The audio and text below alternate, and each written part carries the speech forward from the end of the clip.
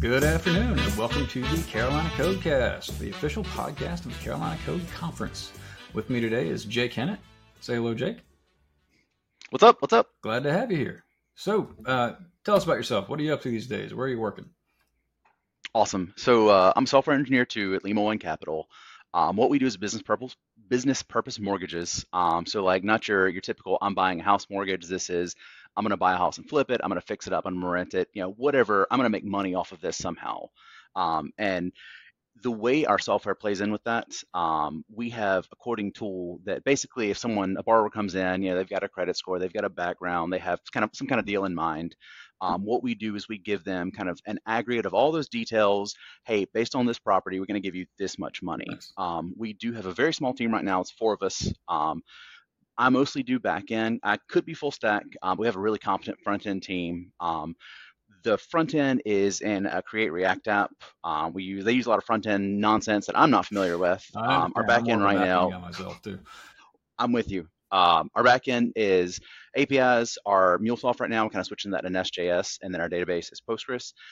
So I kind of wear multiple hats, sort of a DBA, sort of an API developer. We don't really have a dedicated architect. So it's with the small team comes a lot of different responsibilities, and we all kind of share that really well. Right. And so you mentioned that your back end was using MuleSoft, and you actually submitted You were one of the more interesting submissions to the conference, and one of the reasons that I wanted to start this podcast in the first place is because we had a lot of submissions, and there was only so much time at the conference, and we weren't able to work you in as a speaker.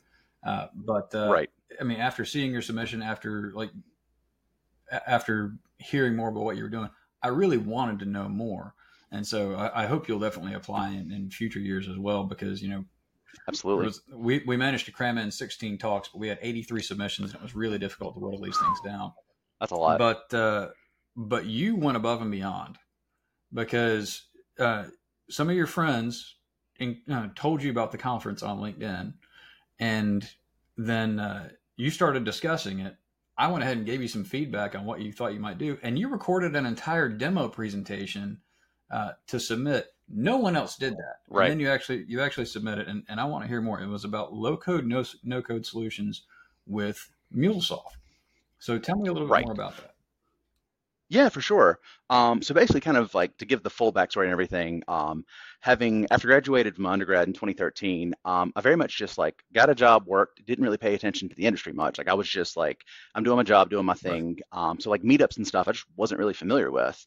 And in 2021, I suppose it was, maybe early 22, started working with Kate Frank. She got hired on with Lima. And Kate's really plugged into the upstate, to the Greenville, programming scene, women who code, those sort of movements. Yeah. And Kate's just familiar with everything. And so there were several things. There's a tech slam and eggs that she was like, hey, this is a cool conference downtown. We should go do that. It's I don't know how you found it, but yeah, no, that sounds awesome. And then she introduced me to the code conference, and I was like, you know what? Nobody knows about no code, low code solutions. I didn't even know those really existed until I started working on one. So we'll submit a talk idea. Worst thing, it gets shot down. I think it's kind of cool. There is very much a niche for it, but we'll give it a shot. And it's I didn't really, again, because I've never talked at a conference, never attended many conferences. It's just super unfamiliar to me. I was I'm going to give a little, here's what my talk would look like, both for, kind of pacing myself, kind of understanding what that would look like, but also running by, you and the rest of the administration with the conference, just to be is this kind of what you guys pretty want? Much just me. Run it by you then, and kind of just gauge, is there interest in this? And so it sounds like it is. And so obviously the original presentation I did is still out there, but kind of just to give sort of a talking points that we can, flesh out more here. The general idea was that as a software engineer, I enjoy code. I am big on code. And so people, will say, hey, we got this no code, low code solution. Why? That for most developers that I know, the perspective is, why does that exist? I would rather just write code. And I will still maintain, personally, I would rather just write code. But part of the issue is that the IT industry is very, very large, complex. There are different skill levels. There are different skill concentrations. There's a ton of different ability sets, and not everyone can write code. And so kind of what I've learned with MuleSoft is that where a software engineer, someone who is very familiar with writing code, would prefer just to write the code, there are a lot of roles and a lot of niches where those types of utilities excel. And one of them kind of like really became clear to me is that like we have a BA team that they might have maybe coded long before, they've got some familiarity. They're very technical with their role, but they're not really software engineers. They're not the ones who write the code day to day. But a lot of times we depend on them for the algorithm, Genesis. We depend on them for like kind of the business knowledge of like what is this intended to do.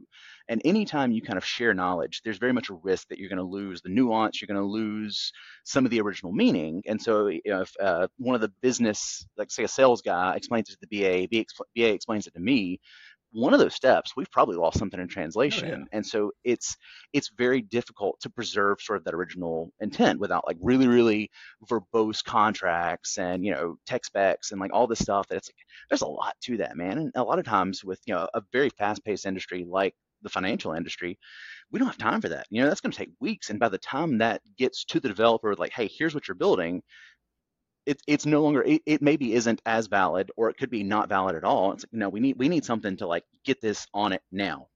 And I think really one of the benefits of a low code solution like MuleSoft is, say you get the BA set up with like, hey, here you can drop this connector in, transform message just makes it whatever the payload was look like something else. And you kind of train your BA team how to use that.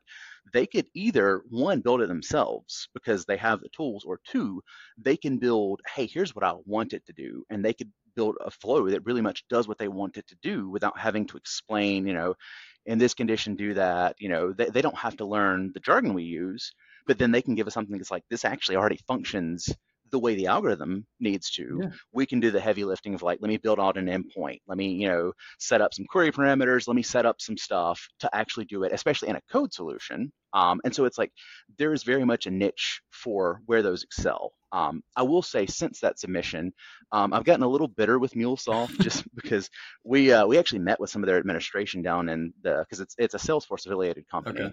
We met with some of their administration with our Salesforce team down in their Atlanta office. And one of the things I brought up, I was like, yeah, it'd be really cool if like, can we get where I could just view the code? Like, yeah, you can look at the XML, once you've generated these flows, but like, could I just like make this where I could write code more? And they're like, oh, that's kind of weird. Most of our customers would write less code. Well, okay, that's not the utility for me, but sure, I'm glad we had that conversation.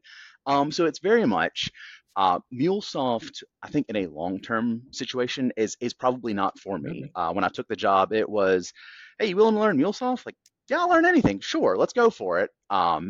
And another kind of benefit of specifically MuleSoft as being a Salesforce product, it ties into Salesforce really Oh, well. that So makes like for sense. companies that use Salesforce as their CRM, if you want to, like, one of our things is pulling down Salesforce records into cache tables so that like our other utilities can call, just like with a Postgres call, with a Postgres Right. query, hit those instead of like, because the Salesforce language for it is called SOQL, and it's like nobody wants to learn SOQL. If I'm not a Salesforce admin, I don't want to learn SOQL. It's easier for me to just write like a SQL query. And so that's one of the benefits of specifically MuleSoft is if your company uses Salesforce, it ties in super well. And that's probably one of the biggest highlights is that if you want to codify some of your Salesforce stuff and pull it out of Salesforce proper to do more things with it, data manipulation or whatever Yeah. you might need, that's probably one of the most straightforward ways to do it. And you could share that responsibility with your BA team rather than hiring. I mean, software engineers are expensive to hire, they're expensive to onboard. It's very expensive to like staff out if truly you don't need it. And that's, I Yeah. think, one way that a lot of businesses could better leverage is the resources they have or minimize the resources they have to That hire. makes sense. I mean, also, don't underestimate the value of learning some obscure thing that no one else wants to learn, because half the Convenient time to know. when you find something that exists in a lot of places but no one wants to learn it, that tends to be an indicator of an opportunity. COBOL developers are really expensive nowadays Exactly. if you know COBOL. Exactly. Exactly. And it's one of those things, like I accidentally got deeply into email authentication. Never would have expected that in my life. And I've spent a huge portion of the last 10 years of my career in that direction because there's just not a lot of people that do it. But I remember whenever you first told me about MuleSoft, my first thought was that it sounded a lot like there is an actual standard called BPM, or Business Process Management. Yes. And so is MuleSoft like that? Does it, I mean, does it import or convert from BPM files? So I don't think it exclusively has any tie-in with BPM. I think it follows a lot of the same Okay. protocols. One thing is that MuleSoft is a little proprietary, I suppose I'll call Right. it. So there's not really a lot of ways to import things into it, and there's not really good ways to export things That's good out. to be aware of. But I think from looking through, because I remember you referencing that, from looking through, I think it follows a lot of the same protocols. But it unfortunately is not one of those that can just port it straight in. It's like Okay. you would very much be like one to one, like, hey, what is it doing here? All right, let me do the same thing in MuleSoft. But a lot of times that's easier than just like having to come up with like very different architectures, like figuring out how that's supposed to do it. If it's close to one, just matching those is going to be faster than figuring out how it should look in the new architecture. Yeah, and BPM is an interesting approach in general because it's made to be incremental. It's made to be an incremental solution, so that just for example, to kind of map this out. Say you're at a company that has simple example, a need for um, employees to apply for time off and for it to be reviewed and approved by their manager. So you would typically start out just writing up a document that says this is the process. You have to fill out this form and submit it to HR, and then HR will contact your manager and verify that they approve the time given other constraints of the team or whatever else, and then they'll notify HR, and then you'll get their approval, and it'll be put on your time off calendar, and it'll be taken out of your PTO. And it would be kind of a manual process like that to start with. Well, then you might get into the BPM setup, and the very first thing you do is you just flow chart out that process. And there's nothing automated about it, but it's just basically a diagram that says this is the process. Here's how we're communicating about this. We're sending this information, these details over to HR. Employee submits over here, and then we get it back over here. You're answering all the questions before someone has to ask, hey, what happens here? We've already illustrated that. Exactly. And then what you end up doing from the BPM, that's the interesting piece of it, is you say, okay, well, now I have this diagram. I want this diagram to run. And so then you begin actually converting pieces of this diagram into parts that work. You don't have to finish the entire process out. Maybe you just start with, okay, well, now we're going to convert this form that they have to submit into something that the BPM can say, okay, you can visit this URL to click this form, and this form knows that whenever you submit it, it's going to look up this person on in the system, verify the identity of the employee, and it's going to attach this request for time off, and it's going to send it over to HR, and then HR gets it, and they still contact the manager and do all that. Well, then next up, you decide, well, now we're going to automate that HR process. There's no reason that somebody from HR needs to really look at this before the manager does. So when it goes in, we say, okay, we've got a valid timesheet over here. Now we're going to send it over to the manager and say this person's requested this much time off in an email within the system, and here's the possible answers they can give, like approve, disapprove, or disapprove with reason or something along those lines. And then they get that email, and then they click on the email, and the system takes it back, and it says, okay, this is approved. And then you eventually tie it into the actual payroll system so that it automatically takes the PTO out. Then it sends a note back. And then over time, you've taken a diagram of what the process looks like, and then you've slowly changed it from having some manual steps to fully automated, but none of it had to happen overnight. And so you get to start out by just diagramming out all of your business processes. And what's always been interesting to me is the use case for that sounds very obvious to me. And in practice, it's not. Because in practice, if Really? you show that to a programmer, they go, I'm just going to code this. Right. It is habit, Yeah. absolutely. But it's And I interesting how think it goes. I was gonna say, yeah, I think you really highlight a very critical and understated part of kind of just like IT and computer science with that of if you have, say, at the end of like this project, a year down the road, you're gonna have this really, really cool, like robust project, and it's gonna have like error handling, it's gonna do all these fancy things. And it's like if you were to roll the clock back a year and show the developers like, hey, we're building this, like, man, that's a lot, dude. Like, can we really do that? Like that, there's just so much to that, and we're gonna miss stuff. And it's like, the old adage, how do you eat an elephant one bite at a time? It's like if you can really parse that down to, there is this one super simple, like small component. And we're not worrying about like how this gets to HR or how HR knows who to send the results to. We're not worried about any of Yeah. that. We're going to take this one part that is like, these are data points that we need input. So we're going to build out the form for it and we're going to give somebody a link to it. And that's all you need. And it's like, if you break it down small enough, usually any one of those pieces is, I won't call it trivial, but it's pretty easy. Like, I mean, you've got some things like authentication. Authentication is the bane of my existence. I hate when we have to like worry about, man, Okta's down. Like, oh, crap. Okay, I don't know what I'm doing. We'll figure it out.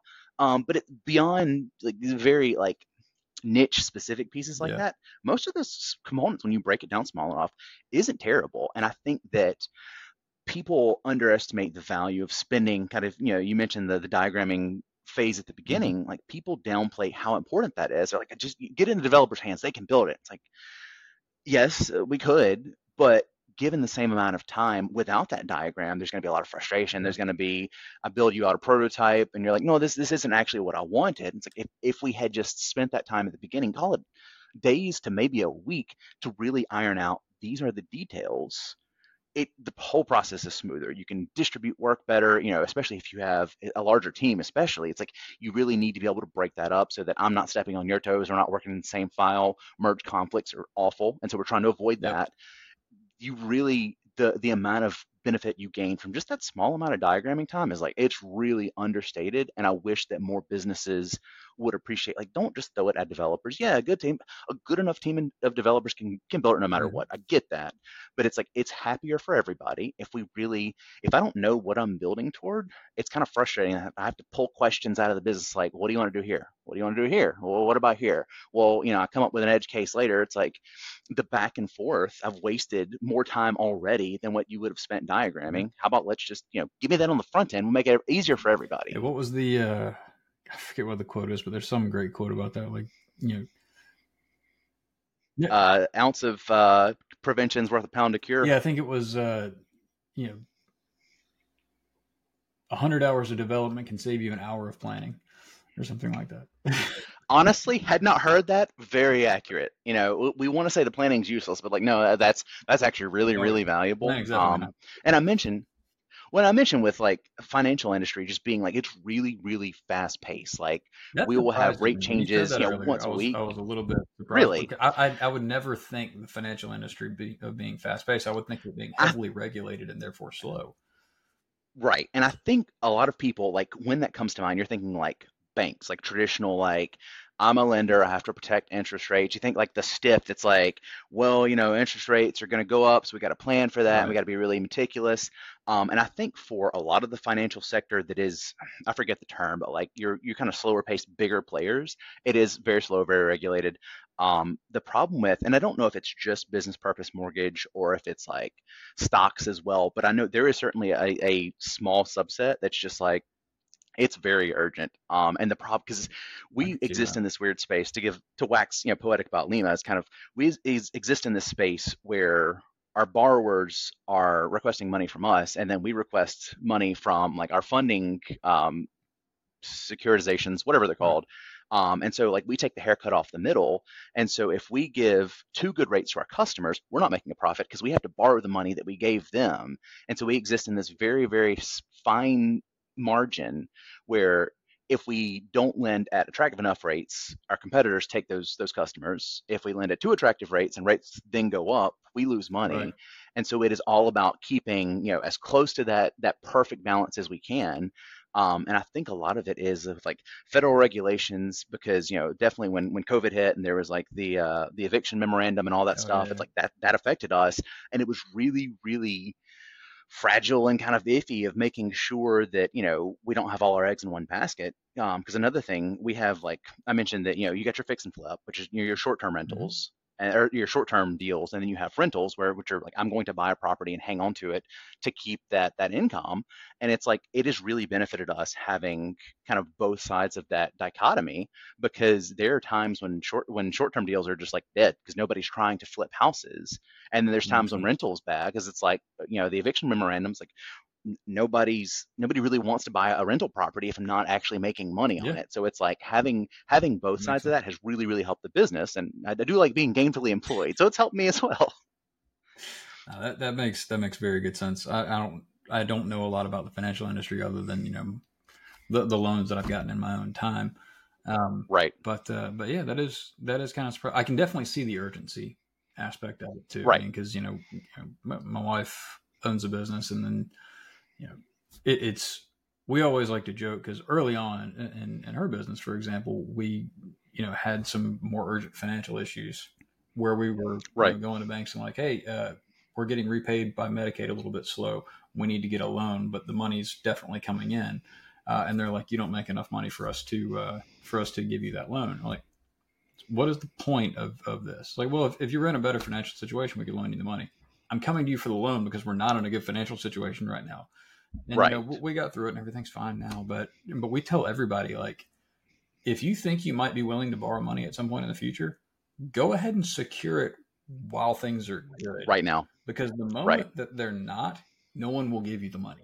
It's harder, right? You have to have credit to build credit, and it's just this weird like I do not even try to pretend to understand all the intricacies. We have an underwriter team that like that's all they do, and like you guys are great at your job. You tell me what you need, and I'll build it. But like I'm not. I have my own mortgage. I have, like you said, I have my own stuff that if I've borrowed money here or there, but it's just like I don't want to know the intricacies. I do not plan on getting into real estate as a means of making money. I'll leave that to you guys. You guys do it better anyway. Exactly. Exactly. Well, so what else is going on with you these days besides just from Yeah, programming? I saw your so cat walking around behind you. oh yeah, was she over here? Yeah, she's great. She got dropped off on our porch early summer, and we're like, well, if nobody's feeding you, I guess we're gonna feed you. And then we got a cat. Who knew? That's how you get cats. I didn't know Yep. this. Um, Biggest thing right now is I'm finishing a master's in 3 weeks, Yeah. and I will be really glad to be done with it. So I'm going to Southern New Hampshire right Okay. now. Kind of a long, circuitous journey with that. I worked at an employer a while back. They had tuition reimbursement. I was like, you know what? I want a degree. Like I finished my undergrad. I was like, I want to get like a master's. Nice. So I was looking around. I was making sure that I wasn't going to spend like a ton of money because like at the time, like, my wife didn't work because she was still going to school. So I was like, I'm going to get something that's like not super expensive. Southern New Hampshire is like, I want to say it's like the U.S. military's biggest provider of degrees, just Really? because like they have a really online friendly. Like I think all of their programs are available I mean, I've online. heard of them because of that. Um, Right. No, they're super chill about like they do have an on-campus like stuff, but nearly I think it's like 90% of their stuff is online. So that's Oh, awesome. And I was interesting. like, you know what? Cool, let's start. And part of it was my undergrad was in computer science, and I was like, well, what if I want to do like management, or what if I want to do, architecting or whatever? I was like, I don't know if I want to get computer science. I'm going to go with IT with a focus in software application development because like that's what I do. But then like I kind of have the opportunity to step back a little bit. So I started there. Things got rocky when that company got bought by a venture capitalist firm. So I'm like, we're going to put this on hold for a little while. Um, Eventually, they did have to cut a ton of people. I was one of those. So I'm like, glad I stopped when I did. Worked on it, moved around a couple jobs. Finally got stable at Lima. And I was like, if I don't finish those classes, they're going to roll off and expire. And I'm going to have wasted a ton of money for a degree I didn't get. So, you know what? Let's go back. So I started back. It's been roughly a year ago now because I'd finished right at or stopped right at the halfway mark. So it's like I had a year plus one more class to go. And it's good that I started when I did because then my wife, a month or so ago, started her master's. So it's like I'm going to school, she's going to school, I've got a job, she's got a job. We got two kids, we got soccer practice, we got all this stuff, and I'm like, oh my goodness, if life does not slow down, I'm going to just like explode. So it's very comforting that I'm like 3 weeks away. I got my capstone that I'm working on right now, and so as soon as we finish that, we're good. That's And the awesome. fun thing about the capstone was like part of it is you have to kind of have this theory of like there's a business need for this. I'm going to build toward this. It's a big Yeah. thing. And so I've got a cousin who works as a lab technician for the blood connection. Hmm. And I was like, hey man, so we've had these conversations about like how to ease lab tech work, and like if you guys had utilities that would help you kind of like cross match some of these issues, that'd make your job easier. And I have to build something for school anyway, so I'm going to build this thing. It's going to be great. And so he and I like had interviews and stuff, and I was kind of taking notes, That's a and I cool started to program. build a create it was it's a the idea was great. but I started to build it. And I was like, well, I'm not really a front end guy, but like my front end cohorts at work use Create React app. And I was like, I'm gonna do that because like they know how to do it. So it shouldn't be that hard, for me to pick that up. And it turns out I did not know how to build a Create React app at all. Like React is not my thing. I'm just writing raw HTML because I'm like, how do I do React? Like I can't make React do what React is supposed to excel at. So finally, like a week ago, I was like, you know what? I'm so far behind. And one of the classes that I worked on previously did Java Spring Boot. I was like, I made a lot better progress with that than I am with this. So I just scrapped the whole thing, started over with Spring Boot, and got it. It is functional now. It's definitely not complete, but it's Yeah. functional. And the class is much more focused on like your theory, your process, how do you get, it doesn't really matter if you actually build like a really robust app. It's like, what was your idea? How did you get there? What's your plan moving forward? Yeah. So it's like, that should be, adequate for the degree, but it's just like, man, I overestimated how confident I was with like build and create React Oh app. yeah. And I am paying the price for that now. So I, here we are. believe me, I get that 100%. That's one of the reasons that, you know, I joke that I'm more of a backend guy. I've done front end development. I've done like even Right. before all these frameworks were out there back in like the pre jQuery days. Like I was doing Right. Ajax based applications when you were writing native JavaScript for all these different browsers and stuff. Yep. Um and it's less about not being a front end guy and more about just wanting to work in an environment where I'm more in control of what's happening. I Right. don't like having to trust anything in the browser. Just No. from a security standpoint, I don't like it. I'm going to distrust it. I mean, you can put validations in the JavaScript for convenience, but you still have to put them on the back end too. And so, Right. and so for Right. me, it's just a matter of if I'm going to have to duplicate the work of anything that I do on the front end, I want to just do it in the back end. And so, It's safer. You're more familiar with it. You may as well do it where you're more exactly. comfortable. And so, solutions like the Elixir, the Phoenix Live View, or Ruby on Rails' Turbo framework that kind of lets Right. you drive everything from the server side and just sort of get a more interactive experience on the front end anyway. Those appeal to me. And I've never been much of a designer, but whenever Tailwind CSS came out, I decided to, I saw everybody talking about this thing, and I'd never gotten into really learning Bootstrap or the other front end frameworks that were out there. And I sat down and I went Right. through, I Let's give got it a shot. their book on this process, and I went through and I read through their book of where they explain kind of what a design system should look like. I remember going through it. I'm like, I'm not a designer, but everything in here makes perfectly logical sense. And now that I've seen this and understand like what a design system, whether using Tailwind or not, should look like on a platform, uh, I have a hard time unseeing it. Like the moment that you see, if you were to structure your things this way, your life will be easier in general. Right. It's hard to unsee that. And then when you go and learn Tailwind, you're like, okay, well, this follows that exact idea of having a design system in place. And then you jump through some of the logical holes where you're like, okay, well, yes, this is going to be a messy, compilation of a bunch of different class names to get what you want, but you're just writing it in the one place because it's going to be looped in the template anyway. So Right. what's the difference? You were going to write all this stuff in a CSS class by itself anyway. Is it Yep. that much better to say my class that does this very specific thing, and then having all of that code in the CSS, or is it better to just punch it all into a Just do it there. compilation of classes? And so yeah, Right.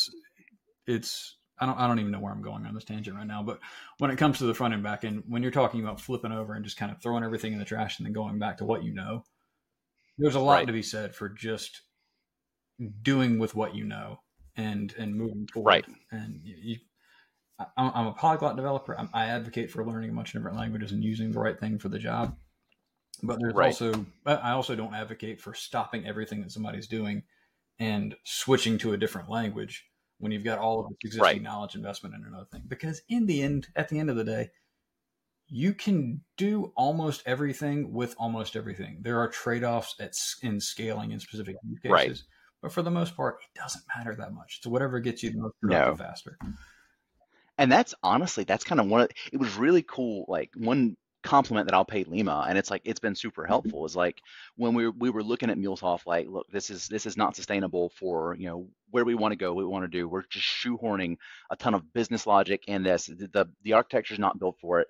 We have to switch to something. And we had this big, like, we're gonna build another API package. What do we build it in? how do you make that decision? And we spent a couple days like kind of doing research, talking about it, and then finally, our senior, he was like, "Why don't we just like build one endpoint in like three different architectures and just kind of see what happens?" It was really cool. So like we did one Nest, we did one Express. There was one other I forget that we kind of just like everybody chipped in and kind of did their own like, hey, I'm going to build this one. And when we built the three, we had this little like I think the official Scrum term is a spike. Yeah. And we kind of just like talk through like, okay, what were the benefits here? What were the shortcomings? Where we want to go? And since our front end is in JavaScript, like we would like to have kind of full stack be JavaScript. One for resource hiring because it's like if you want to hire somebody that does your front end and your back end, it's like well you got to know C# for the back end, you got to know JavaScript for the front end. The more that you add to it, the more difficult it is to hire someone who happens to know all of those technologies. If the entire stack from top to bottom is JavaScript, it's like, hey, JavaScript? Cool, you're hired. So that's, we wanted to centralize on that. And Nest kind of was just like the one that we gravitated to. It's like we ran into some issues where deployment hosting with Nest was going to be a little bit more difficult to work Mhm. out. And we're actually working, that's one of the things that, part of our team's working on now is trying to figure out kind of those pipelines and stuff. But it's like, you know what? Okay, having done like a physical application, having used this in practice, you get a better opinion on it. Yeah. And so that's the one we chose. And it's like I really appreciate that the business is not like, oh, you're wasting time, you're gonna throw away code, so don't do that, just choose one. It's like, no, you don't realize again with your, an hour of planning versus 100 hours of dev work, Mhm. it's like us spending like 2 days maybe really just like building a thing, trying it out, seeing it's like we are I don't know if maybe we could have gravitated to Nest anyway, but it's like we have a very good confidence now of like, nope, we tried those. This is the one we want. Nice. And so it's like everybody worked together to come to the decision. Nobody's mad that like, well, I wanted to do whatever, I want to do BOGO sort instead of, merge sort. It's like, no, no, no. We all collectively came to the decision. And it's like, it works better for, team integration. It Absolutely. works better for morale. It's like, I appreciate that for those 2 days, the whole team is more effective. We're driven. And, this has kind of been the first time we've done it, but it's like the team just works so well together. It'll happen again in the future. And I think we'll come to similar conclusions where like, Yeah. we tried them out. This is the way to go. And we're all better because of it. And you actually hit on something that not a lot of people realize, but just making a decision versus having a process where everybody's involved in the decision. Even if you end up Right. ultimately making the same decision, the fact that you had everyone involved in the process gets everyone Yep. more bought into the solution. They understand why. They've talked through the options, and ultimately we've agreed on a conclusion. I coach people on this stuff, so I'm a certified SPC. I'm certified as a Okay. skilled agile consultant, where I can help Right. people implement the safe scaled agile framework stuff.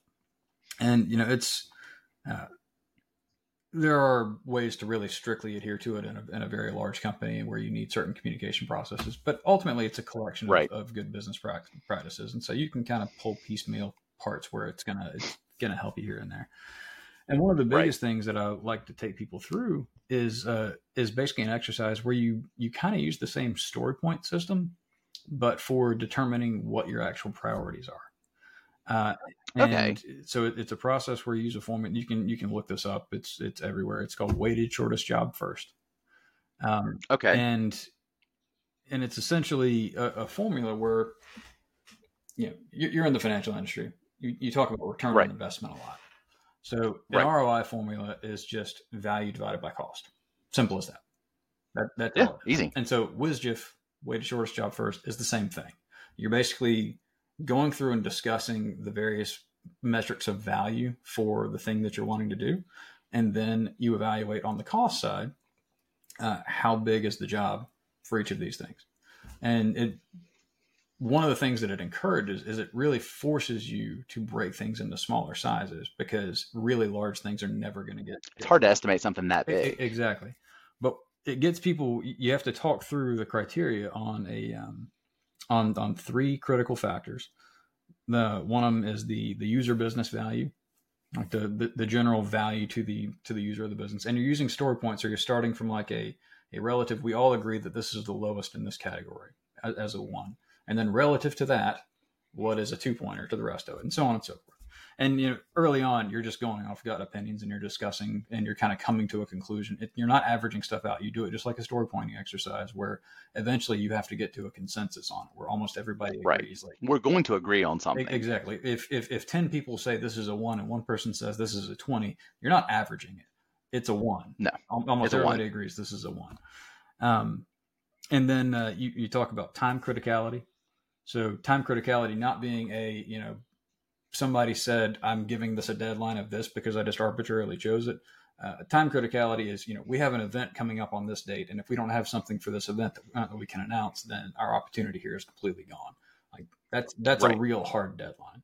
Otherwise, you stick with targets and stuff. And so if it's time critical, if there's a level of urgency to it that goes along with something like that, the urgency itself will be captured in the value formula to start with. Time criticality is there a hard deadline? So it's basically always a 1 unless there's a hard deadline for some reason. And that makes sense. And then the last factor you talk about is what they call opportunity enablement or risk reduction. And opportunity enablement is basically, if you know there's something that you want to do in the future, but you have to lay this groundwork to get there first, it's going to enable a future opportunity. Like if we need to be on Next.js to build this next big feature that we really care about next year, then you factor in the how do we get to that conversion to Next.js suddenly has an opportunity enablement of things that it's going to enable in the future, even if it's not really that right thing. And so you factor that in, you quantify the value, and then everybody's discussed why these things are what they are. That value formula at the top is called cost of delay, which I think it's a good way of quantifying it. And then you go through and you actually estimate what's going to be involved in doing each of these things, so that you can estimate the size or the scope of the job. And from that, you should have a formula that bubbles up to the top, whatever is going to give you the most return on your investment of time. And, it's easy to talk through the ROI side of that and have the business people understand, well, okay, if I do this, if we prioritize things this way, then we're going to be getting more out of our investment of time. Yes. It's not just that, though, because eventually you'll have people say, okay, well, we can just put these numbers on a sheet. We'll get our projections from our analysis department, from our market analysis people, or from our PMs, who will go through and say, all right, well, this is what the value formula is, and our devs have estimated as this, and so here's our numbers, and we're going to go based on these numbers. The critical thing is having that conversation where everybody discusses it. Because having that conversation where everyone discusses it is what gets everyone on the same page. It's what gets everyone bought into, this is what we're doing, and we all agree and understand why. Because if you don't have that, there's always going to be that guy in the back of the room that goes, well, I told him we should have been doing this. I told him we should have been doing this. Nobody listens to me. I told you that was going to be a problem. Then when it blows up, he's gloating about it and all that. Right. If that guy's involved in the conversation and has the opportunity to voice all those concerns, he's voiced it. Right. It goes a long way. It's really critical to the process. But so I'm kind of segueing sideways on this thing. But so we'll bring it back a little bit. So let's see. We just had Halloween, but I told you earlier it's probably going to be after Thanksgiving by the time this actually airs. For sure. So since it'll be after Thanksgiving, any big plans for the holidays? So my oldest birthday is coming up, and the kid loves Magi Quest. He loves Great Wolf Lodge. I was like, you know what? We'll do a day trip up there. So that's the plan for this weekend. I guess it'll be a few weeks ago at that point, but he loves it. Found a good group on for it. I was like, you know what? Let's go.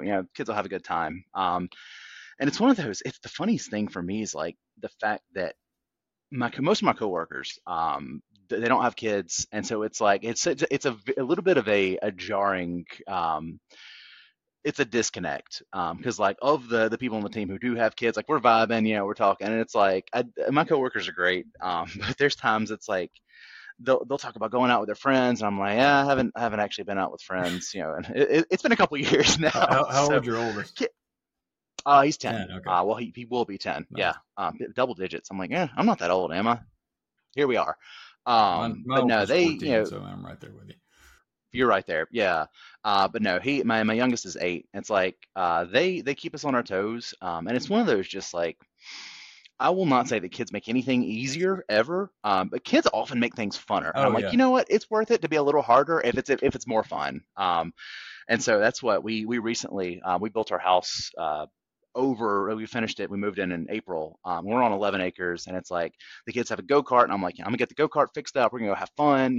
While they're off for the holidays, I tend to try to take as much time as possible. Like my PTO is burned, like the Christmas break, just to like, let's go have a good time. Cause like you guys, I'm busy during the summer because, financial stuff just blows up in the summer for whatever reason. It's like, you know what? I'm gonna take my days off and we're gonna have a good time. So, no travel usually just cause like, I don't feel like dealing with airfare and stuff. And when I finish this master's, I just want to just like crash for a little Yeah, I while. understand that. But we try to make the most of the time that we got. But I definitely, my wife and I need a break for sure. No, I absolutely get that. Raising kids is a lot of fun. It was during the 2020 COVID years where everybody was quarantined and stuck inside. It was way better having the kids at home. We spent so much more Oh time yeah, together as a family. I mean, we found family shows to watch and everything. But um, if you didn't have that and you were stuck at home and couldn't go out, everybody that I've talked to that went through it that way was it was miserable. miserable. It was Right. absolutely miserable, and And that's it sucks, but Oh, it absolutely does. One of the funny things though is like the job that got purchased by venture capitalists, COVID was kind of like when all that broke. And so like I got laid off in April, May 2020. It was like right after COVID really hit full right, swing. And so like I didn't have a job and we're all stuck at home with the kids. And I'm like, I don't really know like what do I do? Like what am I doing with my life? So we were just like, you know what? We don't have the money to spend because like I got laid off, but like we're gonna go hiking. So we went hiking like every weekend. nice, We had a bouncy house that was up more days than it wasn't because I'm like, it's free. Go have fun. And so like it was a really cool transitionary yeah, period because it's like I very much with that old job I stagnated. Like that was 100%. Like I got comfortable where I was. I was not really trying to improve myself, and I'm like, I'm not gonna let that happen again. And so like learning through like it's painful to get laid off. It is oh absolutely yeah, painful, but there's only so much. You can't always expect it. It's gonna happen sometimes, but it's also I'm gonna make myself as valuable as possible. And it really kind of taught me my worth with companies. And it's like this is it's hard because I don't want to. It's not that I don't appreciate, what Lima's done for me, what, having a job has done for me. And I do like the company, but for me, it's like my family is my priority. oh My yeah, quality of life is my priority. And my job, at the end of the day, my job is a paycheck. You exist to pay my bills. And so there's very much a healthy, like, I appreciate the work environment. I enjoy the work that I do, but I'm not going to sacrifice myself and, time with my kids, time with my family to bend over backwards for the company when it's like, look, you're a paycheck. yeah, I'm going to do my best. Literally, just this last weekend, we had a production issue that was breaking, like everything broke. And so we spent Saturday, Sunday just like, all right, figure this out, host this, try to do something to get it up and running because like it's broke right now. And so when we finally got that up, Monday we're going and we're like, okay, has the dust settled? It's like, okay, we're good. That was awful, but it's good. There's going to be instances like that, and I will absolutely come through if that's the oh yeah. That's part of expectation. this job. But I mean, the right, expectation of you're senior, you know what you're doing, therefore you're on you're call. on the hook, Yeah, that right? happened. Um, but it's just like there's so many people that'll like work late nights, early mornings, weekends just to try to get a deadline. I'm like, hmm, maybe you should have just like gave that more story points. That the fact that this was just like estimated wrong or that there was a deadline someone imposed arbitrarily, it's like that one's not my problem. My family comes first. Well, it'll get done when it gets done. And if it is truly, like you said, like it is a hard deadline because of like a legal requirement, it's like, okay, if extra hours have to happen, it has to happen. But it's just like, I'm And not, the conversation that goes my, along with that is, if there's a deadline that has to happen, then the question doesn't become how much overtime is everybody working to get this done. It's what are we right. cutting from the requirements to make this happen? Yep. And it's, there's very much a trade-off in there of level of expectations. And also you've got to have management that's going to advocate for, for the development teams where no one is expecting that. I get it Right. when you're young and hungry and you want to put in those extra hours. But a lot of times you're Right. wanting to put in those extra hours because you're wanting to gain experience and learn, which is great. I did it early on in my Right. career. I took a lot of pride in how many late nights I was willing to work. And gosh, when I was right out of school, I was like, they're going home at 5. What's wrong with them? We have work to do. Exactly. Like I'm here for the all nighter. Why aren't you? Right. And they're like, because I'm older and have my priorities straight. That's why. But But I gotta agree, it's like if you were really hungry to learn, which is absolutely a good yeah, thing. It's like that takes and effort. it will Like pay there is dividends not, later. I mean, it definitely oh, pays absolutely. dividends. 100%. And that's what, like, it is very much a trade-off of like if you're willing to put it in, especially if you have the availability, Oh yeah. young, single, no kids, you tend to have more Mhm. availability. It's like if that's how you want to spend it, do your thing, man. And like you said, you'll learn tons of things, you'll build work ethic. It's helpful. But there comes a point where it's just like, I don't know if it's worth it anymore, And that's when you start to like make the decision of like, okay, yes, prod is down, nobody's making quotes, the business is losing money, therefore we're in the hot seat. It's like, okay, yes, I will give you these hours. And it's like my manager is very, like you mentioned, he's very good about pushing back on the business. So if it is just something of like, hey, this needs to be done, well, we're not getting done something else done. You choose what. Exactly. He's good about that, and he's Opportunity very rewarding cost. of like, If I'm doing this, I'm exactly. not doing that. Yep. Are you willing to But make he's that really good trade-off? about, right. He's good about though if something like that does come up, he's very rewarding of like, hey, whatever the case may be, but it's like we very much feel appreciated for like I didn't put those hours in, get a pat on the back, and like, hey, good job, and that's it, Yeah. because that is very demeaning, and it kind of harms your ability to cash that in later, because the more often you do that, the less you can use it later, Yeah. the less you reward that, the less you can use it later. So there are plenty of businesses I've worked for that if it happens too often and it's not appreciated enough, you burn through developers. I mean, you're losing developers a couple of times a year, Yeah. and you can't even onboard somebody to keep, which is awful for the team, the company. It's awful for Oh everybody. yeah. So it's not at all the way to run a Yeah. business. I'll never forget one of the better managers that I had. I was at Windstream, which was formerly Nuvox, Yeah, and I was working on the production support team.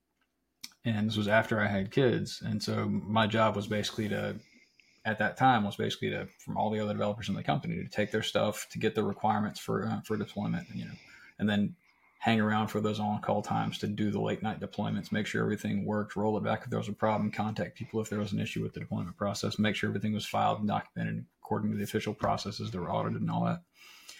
And otherwise just run support on this production system. So if there was a problem, we were the ones that were investigating and looking into it. And the odd thing about it is that it was like a perpetual temporary contract. So it was 3 months at a right. time, and they would just sort of automatically renew it every 3 months, but they wouldn't commit to actually just giving me a full time job. And what's really funny about that is that I actually really enjoyed that job and would have probably still been in it if they would have just given me a full time job. But they didn't, and I ended up going and working for a company where I ended up having to do some crazy like fraud resolution stuff for a year, and it completely changed the course of my career because I didn't get that job. It wasn't meant to be. Right. But it was a good experience overall. And one time when my kids were young, I got a call on Christmas morning. We're sitting there opening presents. I'm getting a call from my manager, and they're saying these systems are down right now. I'm sorry to call Oh you on Christmas no. Day. So my wife understood. I went upstairs, got on the computer for 3 hours Christmas morning. Luckily, we didn't have any plans that day. The kids were playing with their stuff, and they were Right. too young to really notice it. I was more irritated than anything else. We got it all resolved after about 3 hours. She ended up paying me for 3 full days as a thank you for the 3 hours of work that I had to put on Right. everybody, and I deeply appreciated that Yeah. at the time. And that's the type of trade off where somebody has to just acknowledge you put in a lot of time when you didn't have to, when you We should not appreciate have that. had to, and we appreciate and respect that. And just doing that goes farther than almost anything else, because I Absolutely. mean, people will work hard for you, and I always tell people whenever it comes for developers specifically, when you're thinking about a problem, the biggest thing that you need to do for developers is get them focused on one thing instead of jumping from thing to thing. Because if they're deeply focused on one thing, when they clock out at 5, their brain does not turn off. They're thinking No. about it 24/7. But if you have people jumping between multiple projects, they clock out at 5, they're done. It's done. And you like, 100%. you want those passive calculation hours so that they come in the next morning and go, I figured this thing out last night. Right. Like you And very that's much what want that. I've tried to tell my boss numerous times, and he gets it, and it's just like it's a matter of convincing the business. But it's Hmm. like there is there's very much a context switching cost of like it is Absolutely. very expensive for me to be like engrossed in this problem of like, okay, what is the problem? What is the fundamental issue here? Kind of like what are our options? What's going to be the most efficient? And like you said, it's like this is kind of just processing in my head, and it's like, hey, that's not a priority anymore. This now has to go out sooner. And so it's like, okay, let me like write a Teams message to myself, kind of like walking through my thought process Mhm. because I've arrived not at conclusions, but like at pretty solid thoughts. So like I don't want to lose that, Exactly. so I have to like document that, pack that up, so that whenever I do get back to this, I'm not starting back at ground zero. And then after that, I have to dig into this new topic, and it's like, and I've explained to the company, it's like I get it that sometimes that is necessary, especially in like a very urgent industry. But it's like there are times when just like mismanaged priorities cause that shift, and it's like that's a real. I don't know if they understand how expensive of a shift that is, and I think part of that Yeah. comes down to like contractor hours versus internal dev team hours. Is it's like a lot of businesses kind of just accept the cost of an internal dev team. It's just like, it's the cost of doing business. We pay however, many $100,000 a year to have this team, and what we get out of them is what we get out of them. But you mentioned opportunity cost. It's like if you would set us loose on like one topic, one focus topic, and just like this is our focus for days, weeks, however long it takes. It's like we churn out better code, faster code, more robust code. You get more features in the same amount of time and for the same amount of money, but it's Absolutely. just like because you're not paying like contract hours, it's hard to realize that opportunity cost. And it's just like, Well, I don't know, man. I could you can explain it too when it comes to the to there's a really good YouTube video that I think it's called like the art of motivation. It's one of those videos where the guy's going through a talk and then there's like an animation like on a whiteboard kind of going along with it, and it does a really good job in like 10 minutes of explaining motivation. And one of the critical things that it gets to is they're not talking necessarily about context switching, but they're talking about uh, financial motivation. And they said that a lot of business people like the idea of going, all right, well, if I need you to give me more ideas about stuff to do, I'm going to offer a financial reward.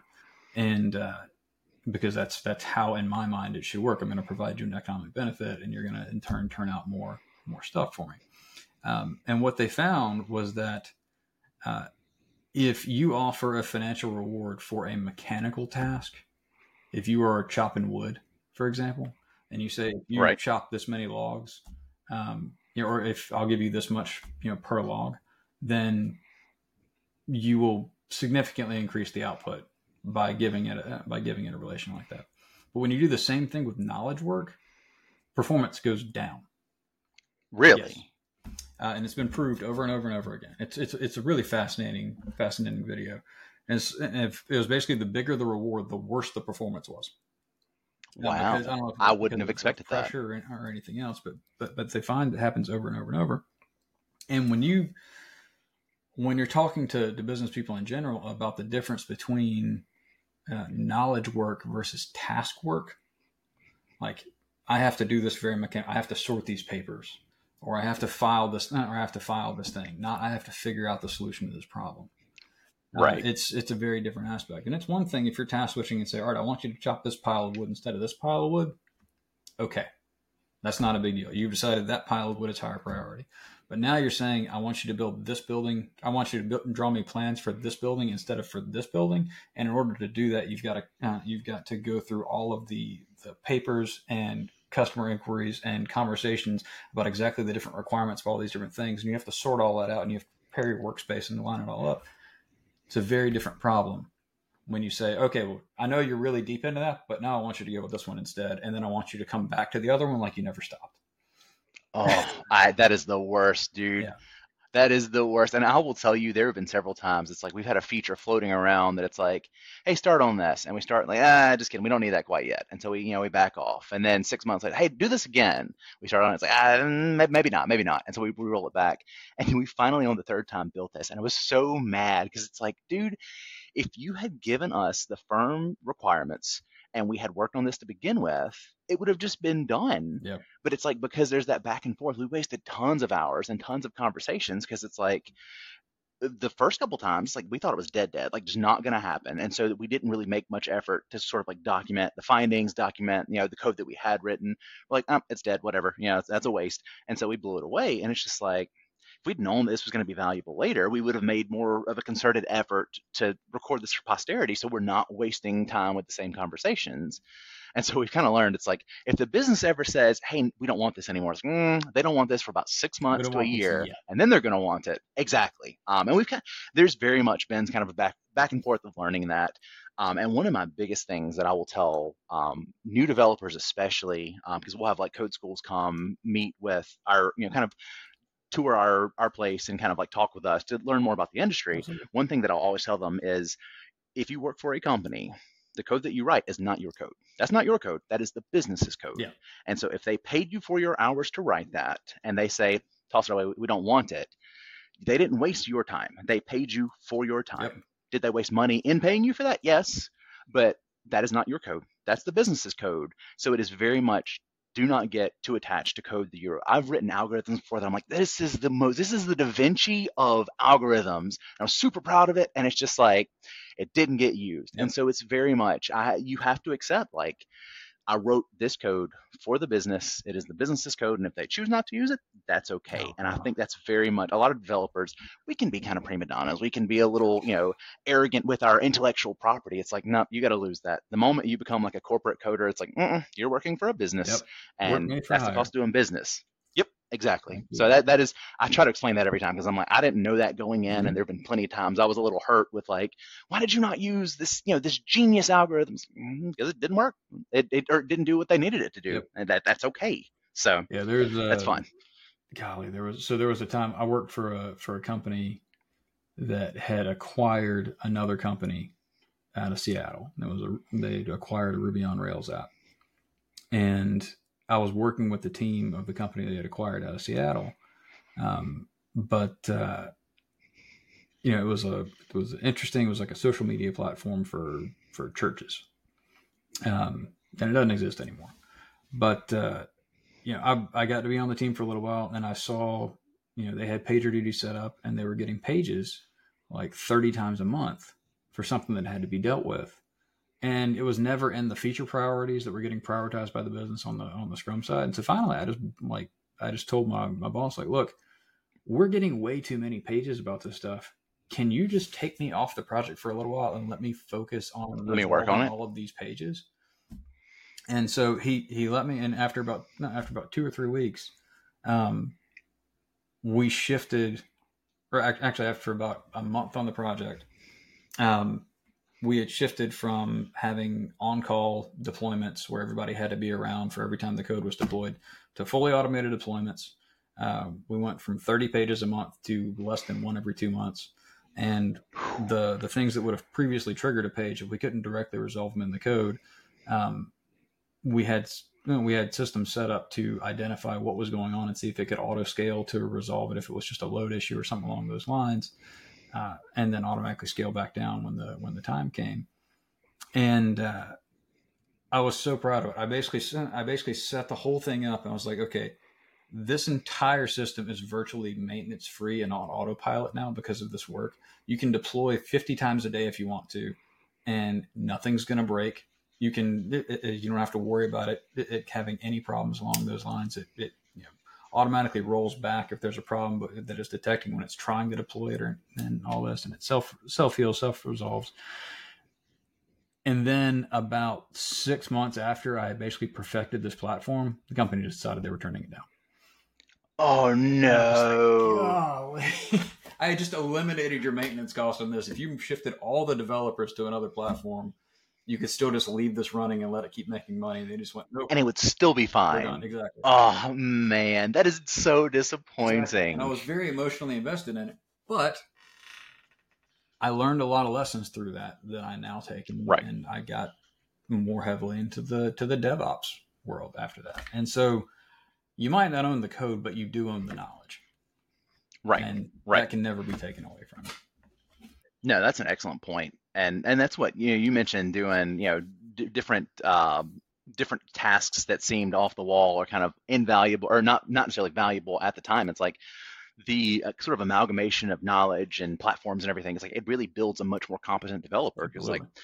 I wrote Series 1 assembler code for 8 years, and it's just like, man, that's awful. Like, let me tell you, writing assembler is Oh yeah. terrible. But it's like when you're limited to 8 character field names, you're limited to like I can only jump 250 lines at a time, and memory we're limited to 64K per program. It's like you have to learn such efficient practices of like memory management and building more elegant algorithms and stuff. And it's just like you could be truthfully in most modern architectures you can be super sloppy. Like we have enough processing power, the languages are efficient enough. It's like you could write really bad algorithms and not even like notice Yep. that it's not efficient just because you can throw so much power at it, so much RAM, so much processors. Just like you can throw resources at problems now that are like it's trivial. Yep.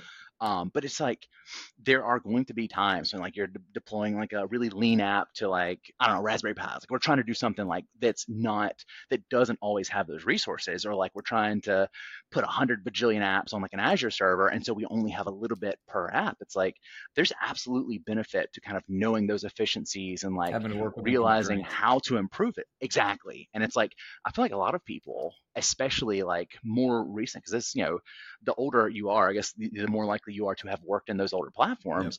There's a lot of people today that have gone into it and it's just like they've never worked really within those constraints. And it's like most of the time it's not an issue, but I feel like there's a time in any business's life that it's like you're going to run into an issue that you need that optimization. You have those constraints, and it's like you're going to need somebody who knows that, or anybody on your staff's like, I got nothing. I can't trim it down any more than Absolutely. this. And it really does help to have that knowledge. Yeah. I had a very obsessive uh, manager at my first internship, and he had no intention of ever using the code that I wrote. He just, Right. and it was great. I was basically writing C++ code, and he had me writing a queuing system, and he, at the time he didn't tell me he had no intention of using the code, but I know he didn't have any intention of using the code. Looking back, but I mean, he basically gave me a programming problem, and he said, we need to model out how we're going to do this specific problem. It was basically like a prioritized queue, and it needs to run through things as efficiently as it can. And so I worked it out, and I put something together, and he looked over at it after I kind of gave him the first demo of it, and he said, "That's interesting. All right, make it faster." Okay. And so I thought Oh, he knew something that he was trying to get me to. So I started looking into like threading and how to, do parallel processing and stuff. And this is back in the late 90s when parallel processing wasn't something that you did a wasn't a lot of thing. anyway. Right. Um, and, I kept going into it. And so I gave him another one, and I made it a little bit faster. And he was like, "Yeah, that's pretty good. Make it faster." And he basically did this over and over and over for the entire summer. Oh And I was man. just like determined. At one point, I made a significant improvement in time, and somebody accused me of taking out a sleep function or something. And as far as I know, he never used it, but the act of doing that exercise with me about making me dive in and trying to figure out how to make this thing faster and faster and faster has Right. gone with me from my entire career, where now I can't not think about the optimizations for anything that I'm You're going to doing. make this, whatever you write, you're going to make it as efficient as it can be just by habit. Because it's like, oh, I had to do it before. We're going to make this as fast as it can go. Well, and there's also the business trade off that's always in my head too. Of I want it to be that efficient, but I also need to deliver something in a reasonable amount of time. And so Right. I'll deal with the obvious things, and then make a note if I know that this could be tuned, but the value of the tuning is probably not going to be worth it just yet. And so Right. people always say they hate to dos in code. I love them, because I'm in the I'm guilty. context, and I want to have a note while I'm thinking about this of like this. I know we can do this better or faster this way, but here's what the ROI is going to be on it, and so eventually this is how we're going to solve this problem one day, but it's going to take too long to implement it right now. And Right. when I go back and look at my own code, I want to see those notes in the code, and it drives me nuts when there are certain systems that will actually like flag to dos in code as like an error condition that you're not supposed to have in there, because as a developer, people hate their task management systems. You're switching from like GitHub issues to some other system, to Jira, to whatever else, and the company's making different decisions on why you're moving this stuff over. Everything's not going to go with it, but as long as the code's there, the notes about what I was thinking about at the time in this code are going to carry over to whoever's there afterwards, whatever else. And whether you want to consider it code comments or whatever else, that's fine. But I always like doing to-dos so that I can use those tools that are there to pull all the to-dos out and see what I was thinking when I made those notes. Anyway, we are a little bit over time here. So are there any final thoughts you want to close out on? I don't think so, other than just like, I really appreciate your time and the opportunity for Yeah, this. thank you. Definitely taking a leaf out of Kate's book to trying to get a little more plugged into like the local scene. Like I said, this is the first of any talk that I've done ever. But like I'm very passionate about coding. I'm passionate about technology, and I think it's a really cool opportunity. And appreciate your time, and definitely looking forward to the Yeah, conference. and I'm looking forward to having you in the Hack Greenville Slack, where you can be kind of a little bit more plugged into the community. Because if anybody's not on there and you're listening to this, you need to be. There's about 1,500 developers in the upstate, and of all sorts of different languages, talking about all sorts of random topics. And there's also events that are posted there constantly. It's the single easiest way to get plugged into the developer community that's up here. So thanks for coming on. I've got to give my every episode shout out to Herd Media. Thank you thanks to Herd Media for helping me get this podcast up and running. If you're looking to do a podcast of your own, you're looking for some professional assistance, definitely give them a call. And thanks again to Herd for coaching me through all this. This has been the Carolina Codecast.